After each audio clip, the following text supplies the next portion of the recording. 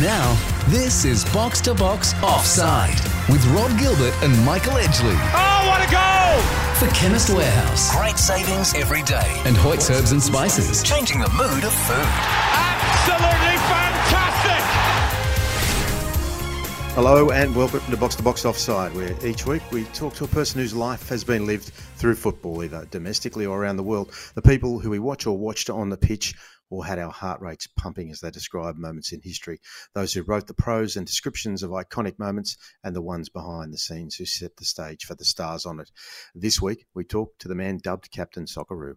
Just imagine for a moment when Paul Wade arrived in Australia as an 11-year-old that he'd make 345 National League appearances, play 119 matches for Australia, 84 of them full internationals, play in the Olympic Games, 2 World Cup campaigns, be named the 1988 NSL Player of the Year, awarded the Order of Australia Medal in 1995 for services to sport and the community, and the FIFA International Fair Play Award. Then, after his retirement as a player, become a much-loved pundit, conduct coaching clinics for children across the country, and be a respected ambassador for disability in Australia. Graham Arnold trying to manufacture something here.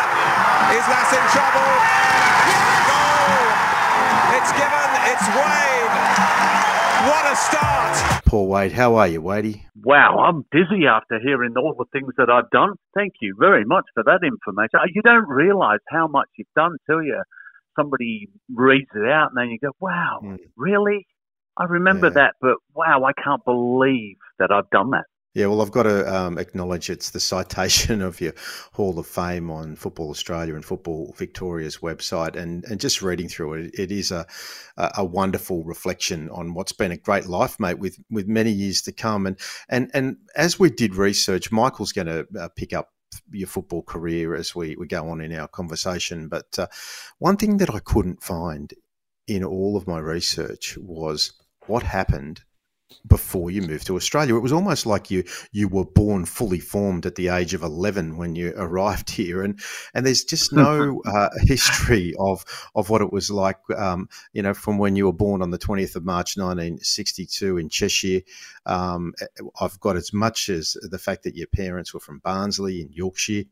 Of course, you're a very clever young man. You're a Liverpool supporter, but tell us about your earliest memories as a child living in England before your family came to Australia. Well, apparently, my first word was ball, so I was obviously set up to do something in football. But, I've just found recently on Google Earth where I lived in St Helens. It was right next to a pub. And when I looked down on it, I look at there was the pub car park, which we all played on, especially on the weekend when one person had a ball, the whole street joined in. But the other area I've measured it, 15 metres by 7. And the number of World Cups that were played there and the number of goals that were missed and scored, I can still remember it in my mind now that that's all we did. We played football. And then I thought, I got the strap at school for kicking a stone around in the playground. The teacher said, don't you do that, you will ruin your shoes. So anyway, she went inside and I started kicking the stone around again. She's obviously looked around the corner and wrote, right, Wade, over here, 6 of the best. Boy, we knew the meaning of wait till your father gets home, didn't we? So that was it. It was all football. Everything was football. I honestly can't remember whether I was clever or not, but gee, I love football. And who was that person? I know you said your first word was ball, but is there someone, was it your dad or a grandfather or an uncle or a neighbour that encouraged you and took you to training, or how did that start? Yeah, that's an interesting question. I mean, the obvious answer would be my dad or my mum, but I think it was my mates who just wanted to we all had great imaginations, so that, we'd be playing and we'd be commentating and we'd be faking dives. Even back in the day, we used to throw our hands up in the air. Referee, that was a penalty. So that's where the love came from. My mum and dad took us everywhere. There's 4 of us, and they took us to every sporting event that we were involved in. But yeah, that passion, that love came from all your mates. I never played for a club, until I came out here when I was 11. I played for Dandenong City under 12s. All we did, I played for the school and I played in the street, and that's it. Maybe that's why my first touch is so bad. I should have been practicing more. What you said there, that you never played for an organised club before you arrived in Australia. And, most kids, I remember the first sporting club I played for was under sixes. So you're 11 years old and, we're pretty similar age. So your formative years, there was no coaching. It was just playing in the car park. That was it. Correct. There's a photograph of it now. The back of the pub, there was a little fire hydrant. So imagine the wall, it's brick, it's about 10 yards wide and, 10 feet high. And right in the middle of it was a fire hydrant. And we used to do things, and the car park sloped slightly towards the wall. And we used to spend hours trying to hit that fire hydrant. So if you had a shot at it, it would hit the wall and come back.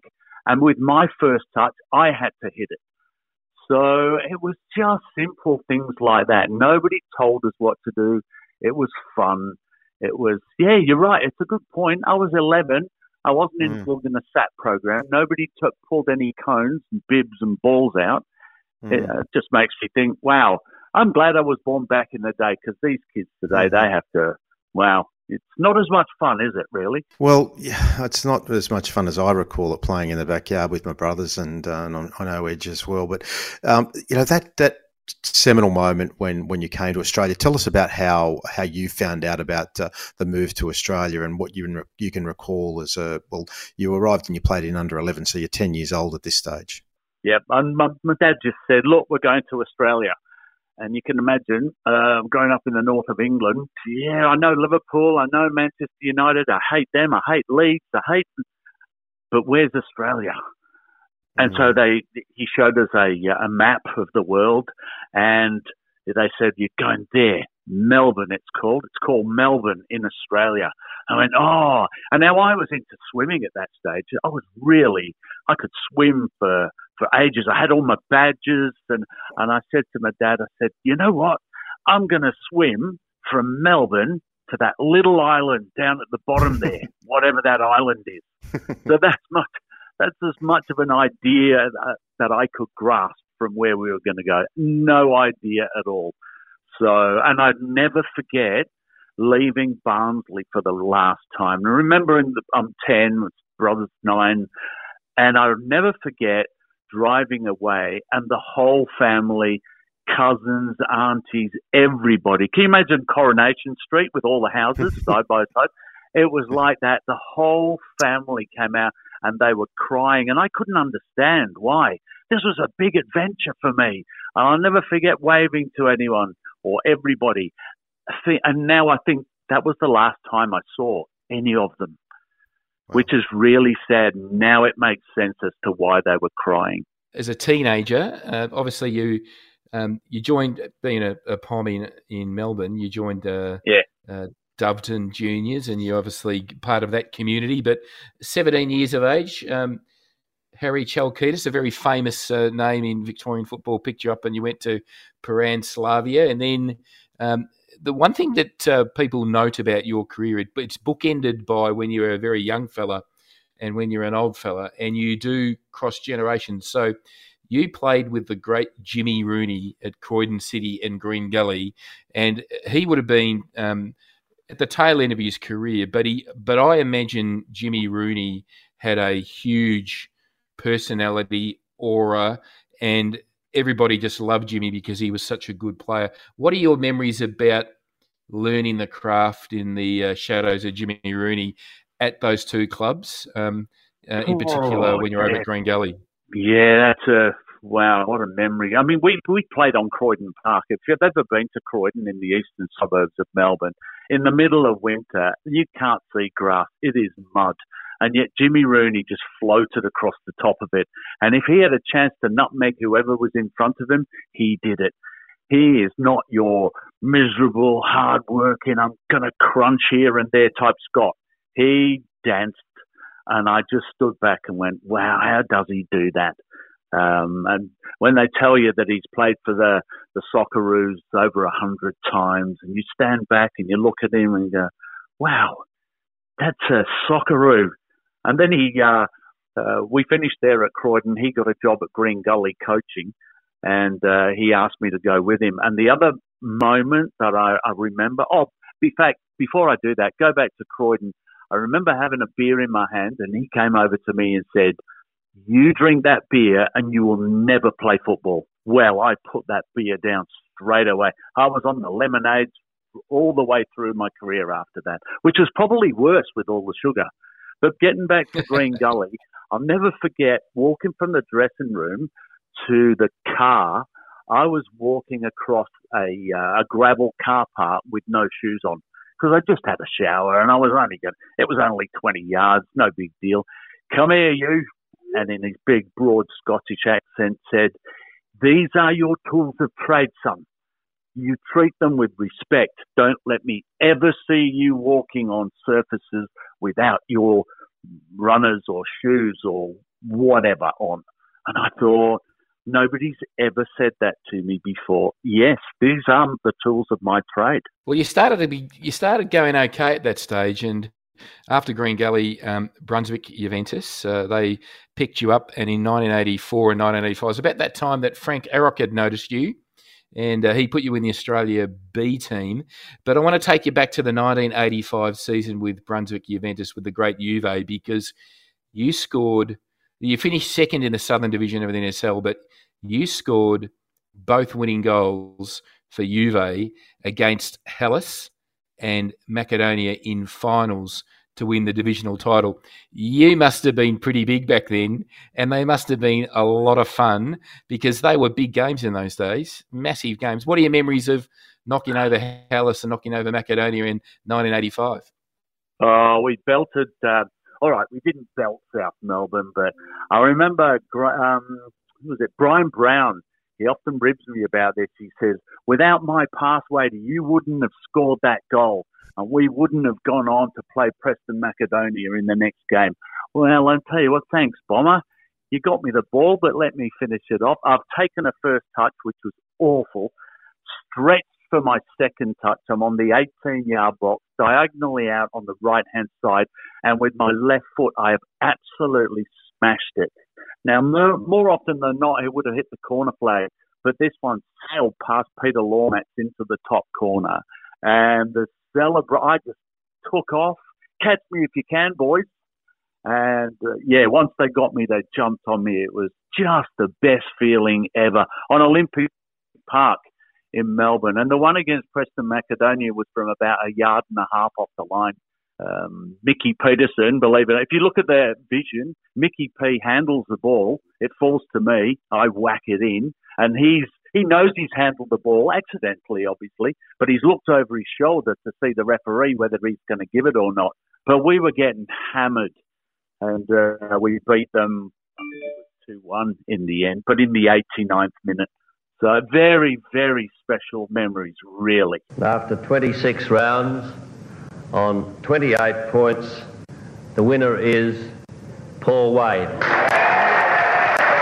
This is where your career starts to really crank, and obviously in 1986 you get your first full cap. Actually, in 85, your first full cap against Czechoslovakia, and then you helped the Socceroos qualify for the Olympic Games in Seoul.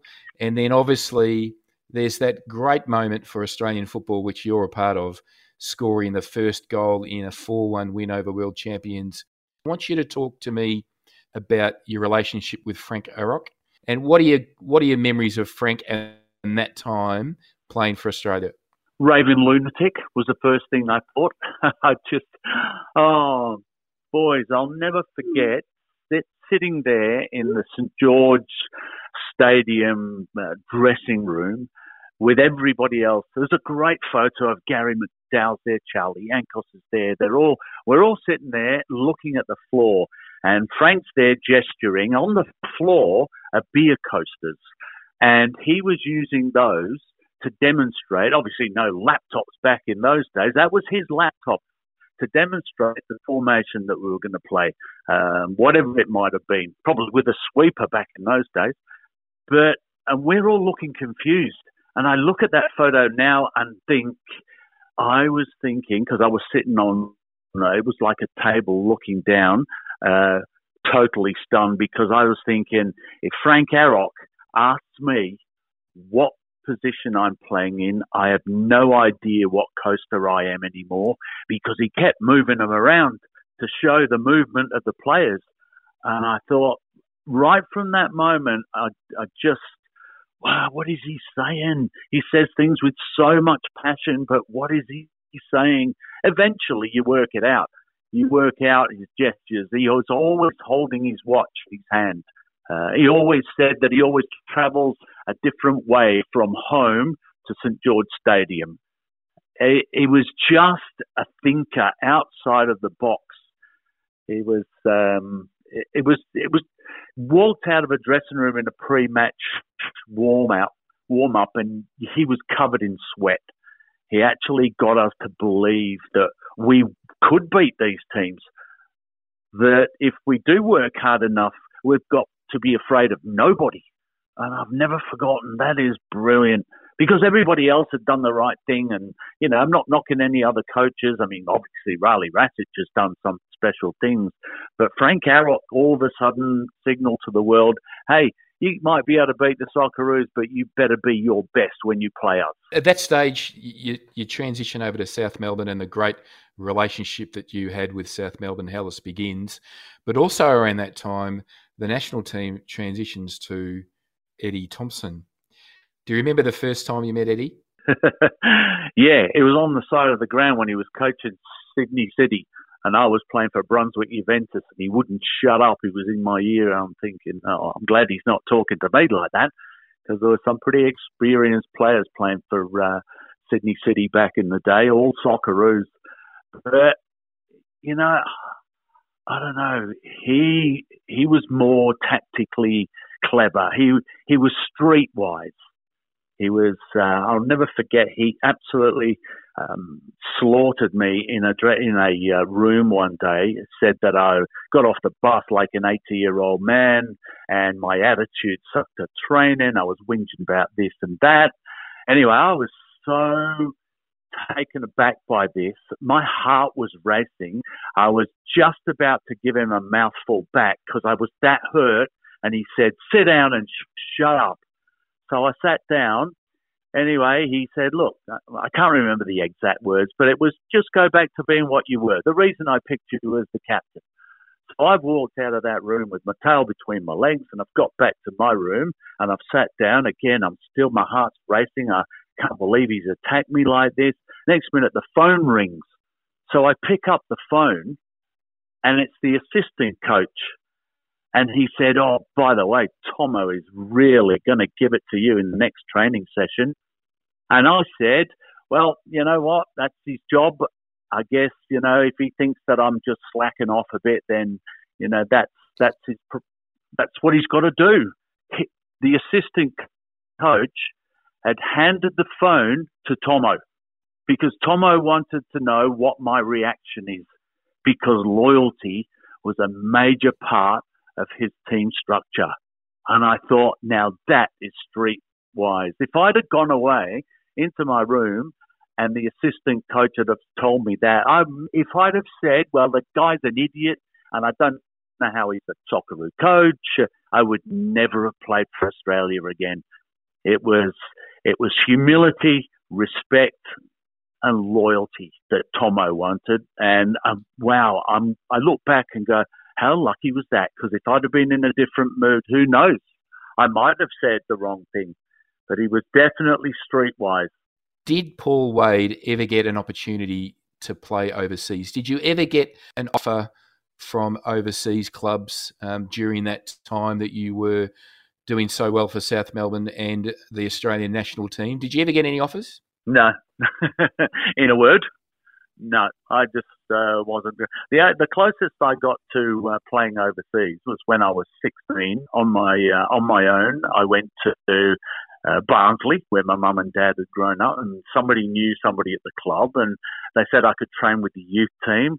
And I stayed there for 6 weeks, training every day. It was the best. Can you imagine a 16-year-old who's playing on grounds with a picket fence around him, going to Oakwell, the home of Barnsley Football Club, with massive stands and 4 floodlight towers and training and having the boots lined up hung on the wall. That was just, for me, that was the most amazing feeling. And I said, thanks very much for, Norman Hunter was the coach.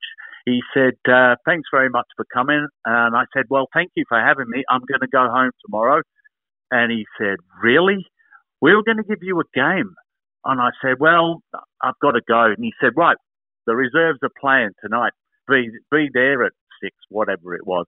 And I went on against Chesterfield on a Tuesday night, freezing cold, playing as a centre-back on a real field. It was the most amazing feeling. Now, that's not Barcelona versus Celtic, but for me it was when I was 16. And the coach, one day the coach, it was another assistant coach, he said to me, why are you kicking a ball like a boomerang?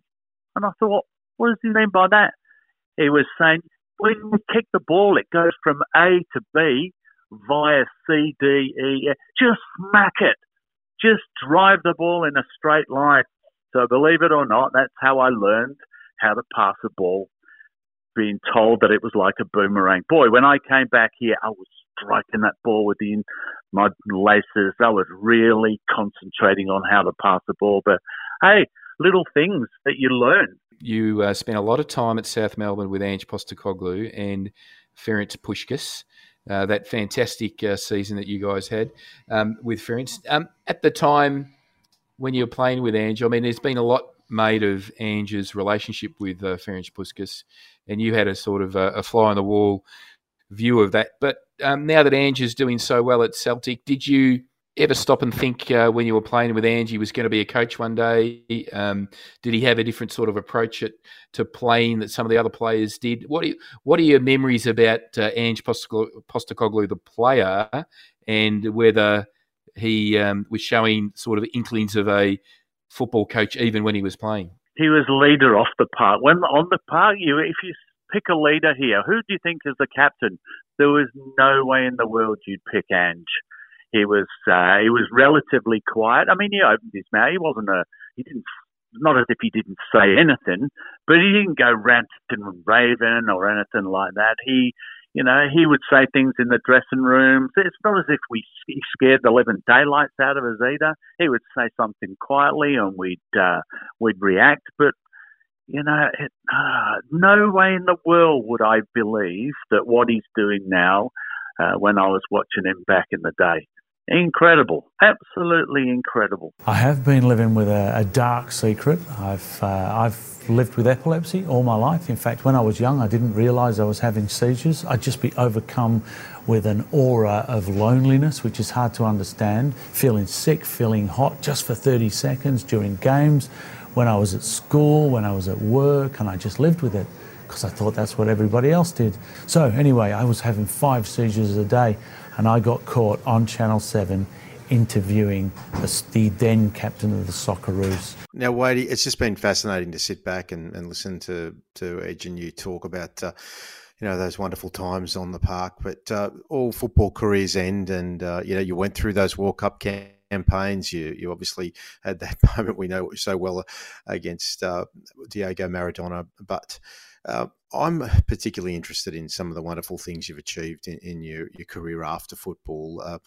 Everyone who follows football knows the story of how you suffered an epileptic seizure on air, talking to Paul Okon, and what you went through afterwards. You've been, as much as you tried to hide your diagnosis before that moment, you've gone a whole 180 degrees in the other direction since. You're an ambassador for epilepsy, and I note with some degree of pride that you're also an ambassador for cerebral palsy. You've done countless interviews and sharing your story to try and destigmatize epilepsy, which you were only diagnosed at the age of 33. How important is that role in your life to help to ease the path for people who live with that condition? Couple of things. I'm in hindsight, I'm glad I got caught on the telly having a seizure after the Socceroos played France in a friendly at the MCG, because that lifted so much weight off my shoulders. It was only my family that knew I had epilepsy and was having seizures. I was praying that I wasn't going to have one during a game. And I was, against Argentina, against Canada, not full grand mal seizures, but just that horrible feeling of sickness and feeling a little bit dizzy. And, you know, the other weird thing, it was a feeling of loneliness, which sounds really weird, right? But I felt lonely just for 30 seconds. But that was my brain short-circuiting.